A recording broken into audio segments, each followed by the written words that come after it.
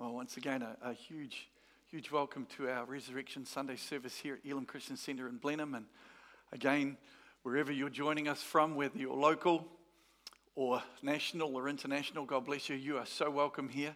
Thank you for joining us online today. It is an absolute blessing and a privilege to have you join us. Hey, can we just welcome our online whānau this morning? Hey, come on.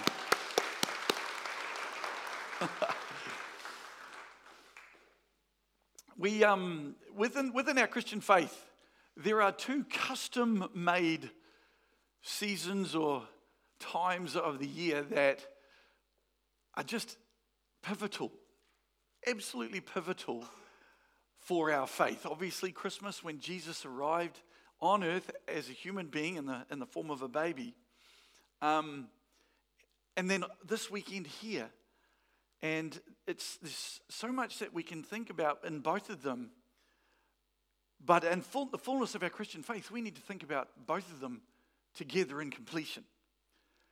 And when we think about the events of Easter and the immeasurable love of God, when you think about he arrived as a baby, the immeasurability of his love to come in such a fragile and a vulnerable form in that of a child, a baby child. I mean, is there anyone out here, any mums or dads particularly, if you're a farmer, you're used to wrangling animals and humping fence posts and throwing firewood, and then suddenly you get this little thing in your hands. Was there any other dads out there that when you held your baby for the very first time, you were utterly terrified you were going to drop it? Oh, good, I'm not the only one. But can you imagine the immeasurable love of God and the trust he put in us to come in the form of a baby? It's just kind of mind-blowing. And then we come forward and the immeasurable love of God and the trust he put in us to put his life again in our hands. Only this time, what did we do with it? We took it. His death and his burial were tragic and horrible.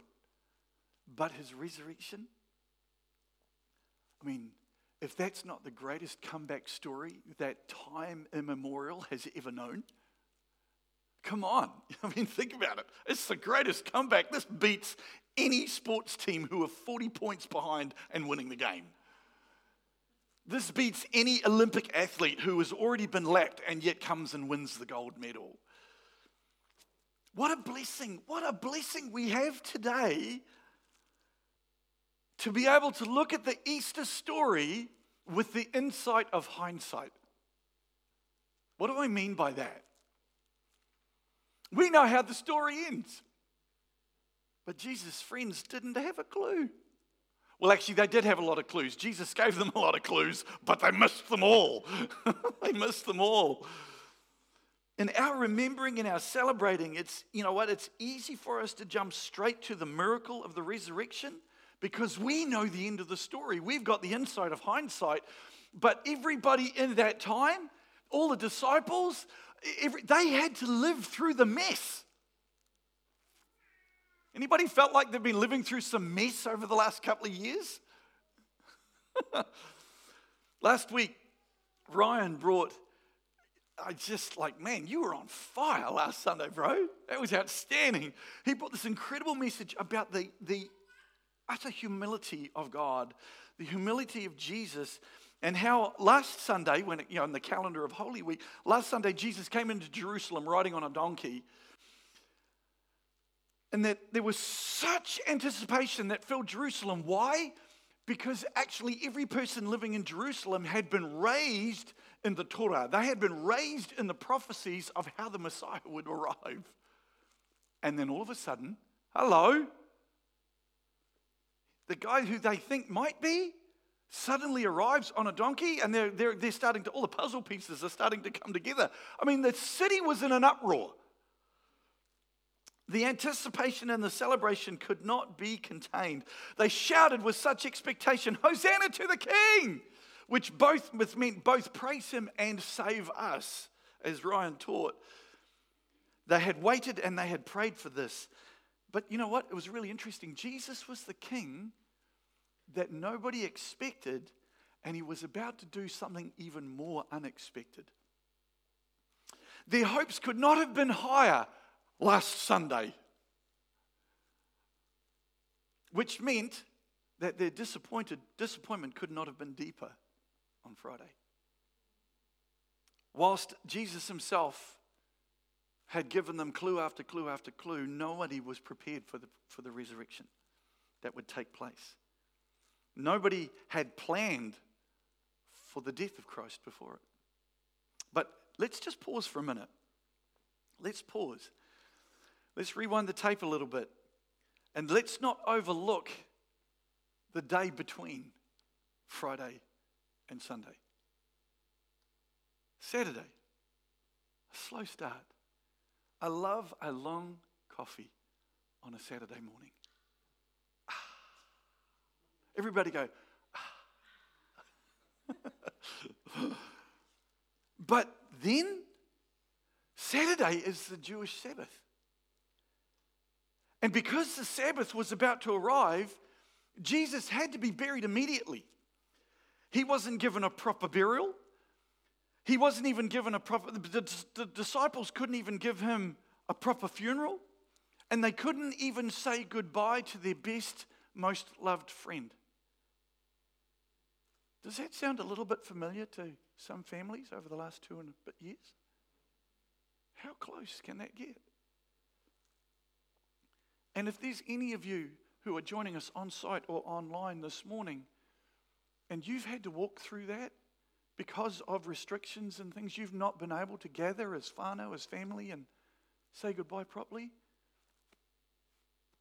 we think of you right now. We feel for you right now. That must have been incredibly difficult. What do you imagine the disciples did on Saturday, on the Sabbath day? Did they sit and talk about the things that Jesus meant to them? Perhaps. Did they sit around and go, dude, do you remember when that kid rocked up with his lunch and we gave it to Jesus? We were like, yeah, have fun with this. And then suddenly 5,000 people got fed? How many of you guys... Tell me, what were you thinking when we were in the boat and we thought it was going to sink, and then Jesus stood up and he just told the wind and what to do, and it stopped? And what were you thinking? I wasn't thinking. I was too busy freaking out. I mean, were they doing that? Maybe they were. But I also wonder, could they have been absolutely terrified? Because they were associates of Jesus, and were they next? Were they going to get hunted down and crucified too? Maybe. But I wonder if this might be more the case. That actually, honestly, they were just completely and utterly shell-shocked. All the prophecies, all the teaching, all the miracles, the absolute certainty that they had in their hearts. Peter himself, when Jesus said, who do you say that I am? And he goes, oh, you are the Son of the living God. Nick minute. I reckon, if nobody else, Peter probably sat there in complete silence, absolutely distraught, almost inconsolable, reeling in hopelessness, confusion, and maybe even a little bit of anger. Especially Peter. I mean, he was a bit of a hothead. I kind of picture this, and I'm unpacking this with you because I want you to capture the whole picture, and I want you to kind of lean in and even get your hearts and your minds beginning to prepare your thinking for what's about to come. I reckon Saturday was like the eye of a hurricane. Absolute stillness and virtually complete silence. Utter devastation behind them, and the fear of complete devastation in front of them, like the eye of a hurricane. No doubt it was the darkest, most empty day of their lives. That entire day seemed like grace, truth, peace, love, and hope. All of it was gone and buried, done, finished, over. Now what? I mean, they were so distraught that they weren't even able. I mean, they'd seen someone raised from the dead. They'd seen the weather obey the voice of Jesus. They'd seen 5,000 people fed with a kid's lunch. They'd seen blind eyes opened. They'd seen crippled people leaping and dancing. But in the depth of their distraught despondency, they couldn't even connect the dots and the clues that Jesus gave them. It was just completely unimaginable about what was about to come. The thing that was about to take center stage then is still the greatest comeback in all of history. On the other side of Saturday, wasn't devastation and there wasn't destruction. On the other side of Saturday was victory, redemption, restoration, true freedom, the establishment of a kingdom that down throughout the ages has been mocked, attacked, and persecuted, and yet it still stands. I think the kids are more excited about that than you. It's either that or Amber just told them there's an Easter egg hunt. Here's the thing. We were never meant to live with a partial understanding of Easter, stopping at the cross. We were never meant to stop at the cross. Now, I hope that statement doesn't offend anyone here. Let me explain why I say that. Yes, Jesus was faithful, and yes, he laid down his life for his sheep as the good shepherd. He is the good shepherd. But that's if that's where it stopped. Because the Bible teaches us that he is the perfect Lamb of God. We just sang this song. You know, it talked about a lamb, and then it talked about out of the grave the lion. He is both lamb and lion. But if he laid his life down as the perfect lamb, sacrificial lamb, and that's where it stopped, then all we would have is a timeless memorial, something that ended and is remembered. But Jesus did not end. Death could not hold him. The grave could not hold him. Satan couldn't keep him locked in. Jesus, the Messiah, rocked the house, and he is alive today. He rose again, conquering death and breaking the shackles of sin. This morning, when you got out of bed, and you chose to come to church, or you chose to join us online, you did so with the knowledge of the end of the story. You did so with the knowledge of the day of victory and celebration, because we know Jesus is alive. We know hope is alive, but they didn't. It wouldn't be an understatement for me to say that everything hinges on the resurrection of Jesus. So often we focus so much of our attention on the cross. And again, please hear me, I am not minimizing the cross, not in any way, shape, or form. Absolutely necessary and vital. The work of Jesus on the cross is supremely important, and it must never be minimized. It was on the cross that he paid the debt for our sins, if not the perfect payment. He was the perfect sinless Lamb of God, willing to give himself up as a sacrifice on the altar of eternity on Calvary. Sin, if he had not done that, sin would still have power and control over us. But the cross is not the end of the story. Neither is the cross the moment of the greatest triumph. I'm getting to the clincher on this one.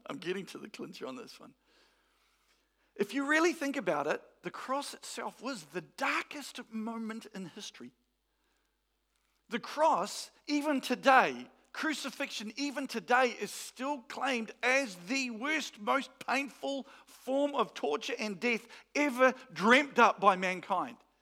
You may have heard me say this, but the pain on the cross was so intense, they had to invent a word to describe it. Excruciating was the word that's described it. Excruciating comes from the Latin excrucia, which means of the cross. Because the Son of God had to suffer and die a horrible death, it was able to be written by the Apostle Paul, God made him who had no sin to be sin for us. 2 Corinthians 5:21. Jesus took upon himself all the death for all of humanity, past, present, and future. And for those who were weeping at his feet, and those who were standing cursing and spitting at his feet, for those who had come to recognize him as the Lord and Messiah, and for those who mocked him and jeered him and never would accept him, regardless of what part of the timeline of humanity they lived on. He died for everybody. Again, put yourself in the disciples' shoes. They had walked and talked and traveled and eaten and argued and were corrected and disciplined. They had lived with this dude for 3 whole years, and they had come to the conclusion, you're the man and you are God, the God. And every single fiber in their being was placed on hope in this man. And he's dead. That was Friday. But Sunday was coming. Why is the resurrection such a big deal? In a nutshell, the resurrection is evidence that not just the penalty and the price of sin, which is death, but the power and dominion of sin is over. Remember this, the penalty of sin was laid out right at the very beginning of the Bible in Genesis chapter 2, verses 16 and 17. When, in the garden in Eden, when God spoke to Adam and he said this, you may freely eat the fruit of every tree in the garden except the tree of the knowledge of good and evil. If you eat its fruit, you are sure to die. I've often thought about this. Every tree except the one tree, beside the tree of the knowledge of good and evil, was the tree of life. Life eternal. They ate that fruit. In actual fact, it goes on, and God has this conversation with himself, with the Holy Spirit, and with Jesus, and he says, actually, you know what?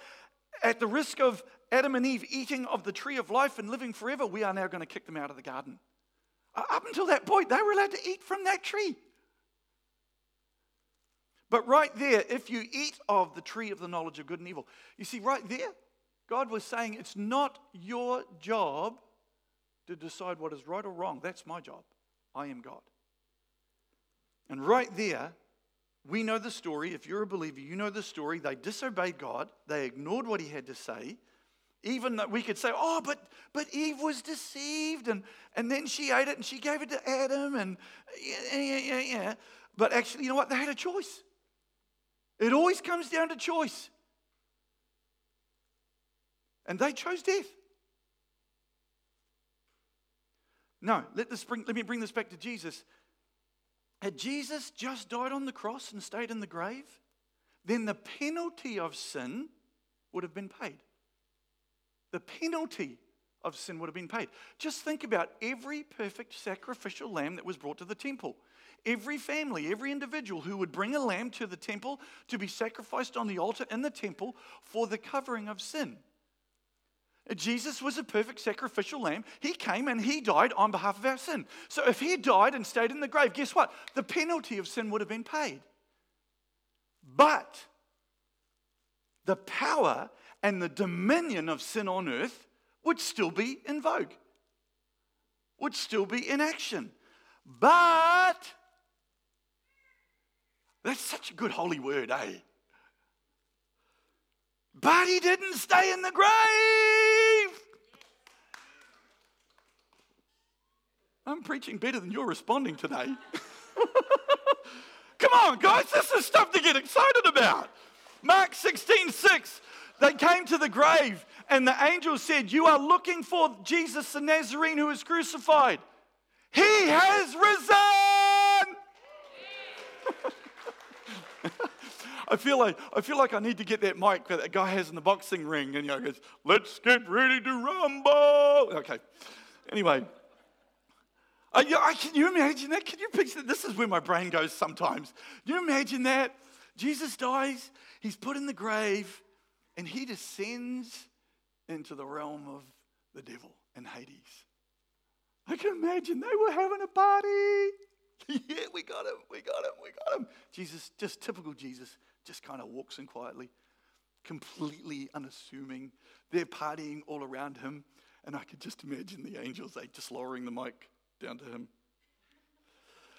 He wouldn't have gone, let's get ready. He would have just gone, hi guys.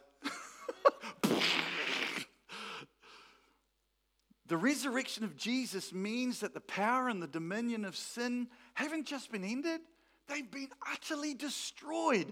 And the debt of the original sin back in Genesis chapter 2 or 3, whenever the actual happened, but back at the beginning of the book, every sin acted out from that moment until not the cross, but until today. And until Jesus himself returns. Every sin, the power, the penalty, the dominion, the ruling authority of sin is broken.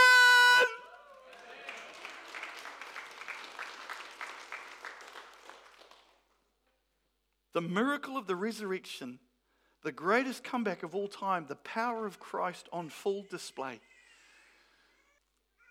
1 Corinthians 15, the Apostle Paul unpacks this incredibly soberingly, verses 14 through 17. If Christ had not been raised, then all our preaching is useless, and your faith is useless.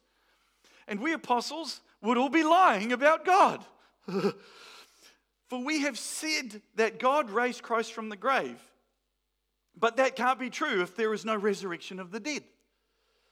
And if there is no resurrection of the dead, then Christ has not been raised. And if Christ has not been raised, then your faith is useless and you are still guilty of your sins.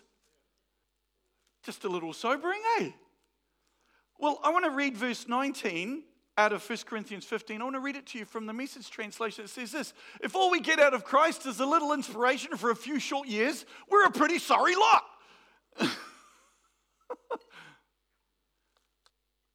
Jesus came to fully save, not just pay a debt. He came to save every one of you and every one of you. He didn't just come to pay the debt for your sin. He came to destroy the power and the dominion of sin over your lives. His purpose was resurrection power, which meant that his assignment required death. See, we have to think of the entire picture, the whole picture. Because of Jesus, we have hope by not just his death, but because of his resurrection. He stripped sin and he defeated death of its power because he was resurrected from the grave. So this Resurrection Sunday, yes, we remember the cost of the cross. But we don't keep our focus there. He is not on the cross anymore. He's not even in the grave anymore. He's on a throne. He is on a throne at the right hand of God, his Father in heaven, as the mediator between you and me and God, our Father in heaven. Because if we didn't have that mediator, we are cooked. Scriptures clearly say there is only one mediator between God and man, and that is the man, Christ Jesus. And he can be that mediator because he's not still hanging on the cross and he's not still rotting in a grave. He hasn't been entombed in some glass case that we can all walk past and go, ooh, ah, ooh, ah, ooh, ah. His grave is empty and he's seated on a throne.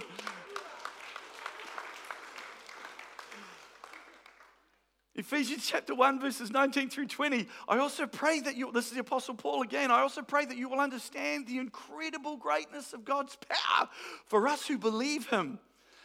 This is the same mighty power that raised Christ from the dead and seated him in the place of honor at God's right hand in the heavenly realms. Hebrews chapter 12, verse 2. For the joy set before him, he endured the cross. What? Who in their right mind would be happy about that?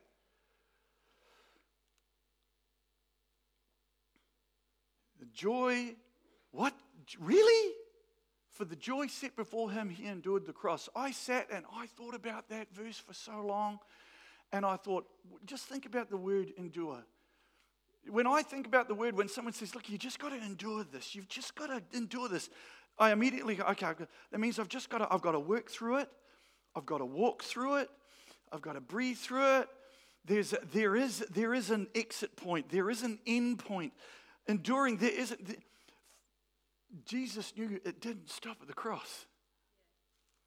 He knew that what he was doing, he knew his assignment required death because his purpose empowered resurrection. And because of that, he endured the cross. And the psalmist in Psalm 18 verse 19 says this, he brought me into a broad place. He rescued me because he delighted in me. He endured the cross because he did it for the joy of you. Let that sink in, because Jesus delights in you.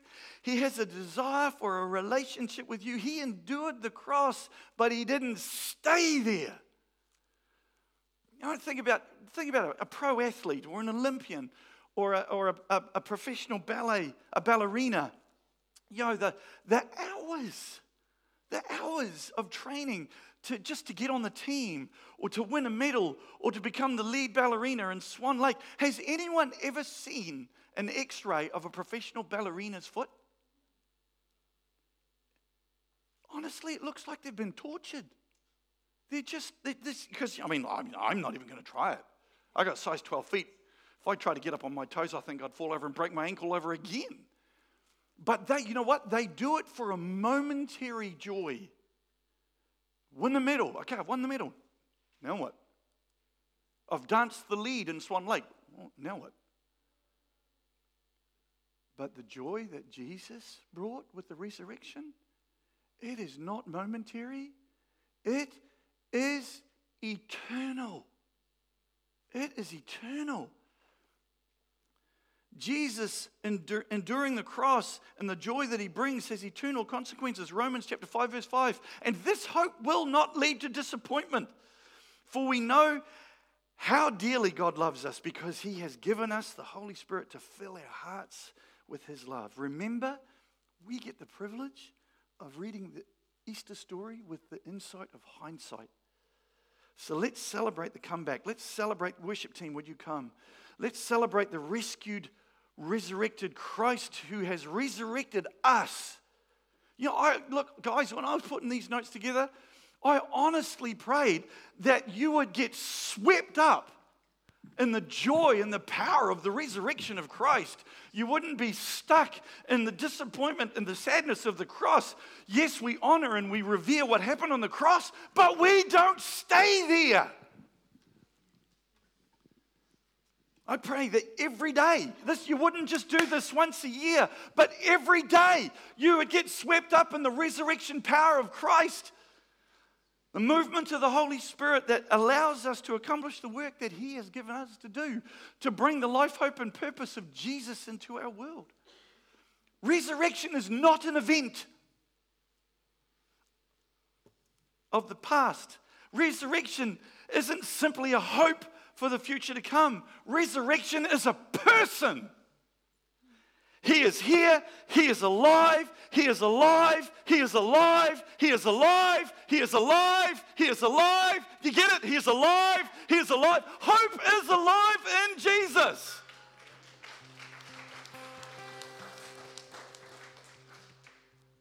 He is the place that we lead from.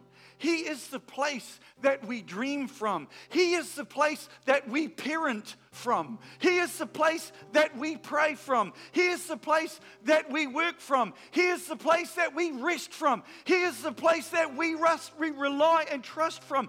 He is the place that our lives operate from. Acts chapter 17. In him we live and move and have our being. He's alive. He's alive. I've had the pleasure? No. I've had the experience of visiting St. Peter's Basilica in Rome. And I was like, whoa. And then I was like, ew. Because right in front of me was a glass case with a mummified Pope. And I was like, you've had a bad day. Actually, there was lots of them there. They've all had bad days. They all look terrible. We don't have that with Jesus. We can't even say that when he died on the cross was a bad day for him, because the scriptures tell us that for joy he endured, because his assignment required death, but his purpose brought about resurrection. Why? That we might have access to God our Father in heaven. Would you shut your eyes, please? Would you just lean into God? We're gonna wrap up our service this morning by singing that new song that we learned this morning, He's Alive. And Amber was right, there is a treat for everybody as you go out the door. A chocolate. But look, before we do that, I'm compelled. I'm compelled to ask this question. Do you know Jesus Christ as your personal Lord and Savior? Have you allowed the very power of the resurrection of Christ that has destroyed the dominion and the power of sin? Have you allowed his immeasurable love and joy and grace and mercy and forgiveness to come into your life? I spoke on Friday. What does it take for that to happen? It takes us to trust him. But it also takes us to recognize his resurrection. In Romans chapter 10, it says that we confess with our mouth that Jesus Christ is Lord. But we believe in our heart that God raised him from the dead. Will you trust the one who conquered sin and death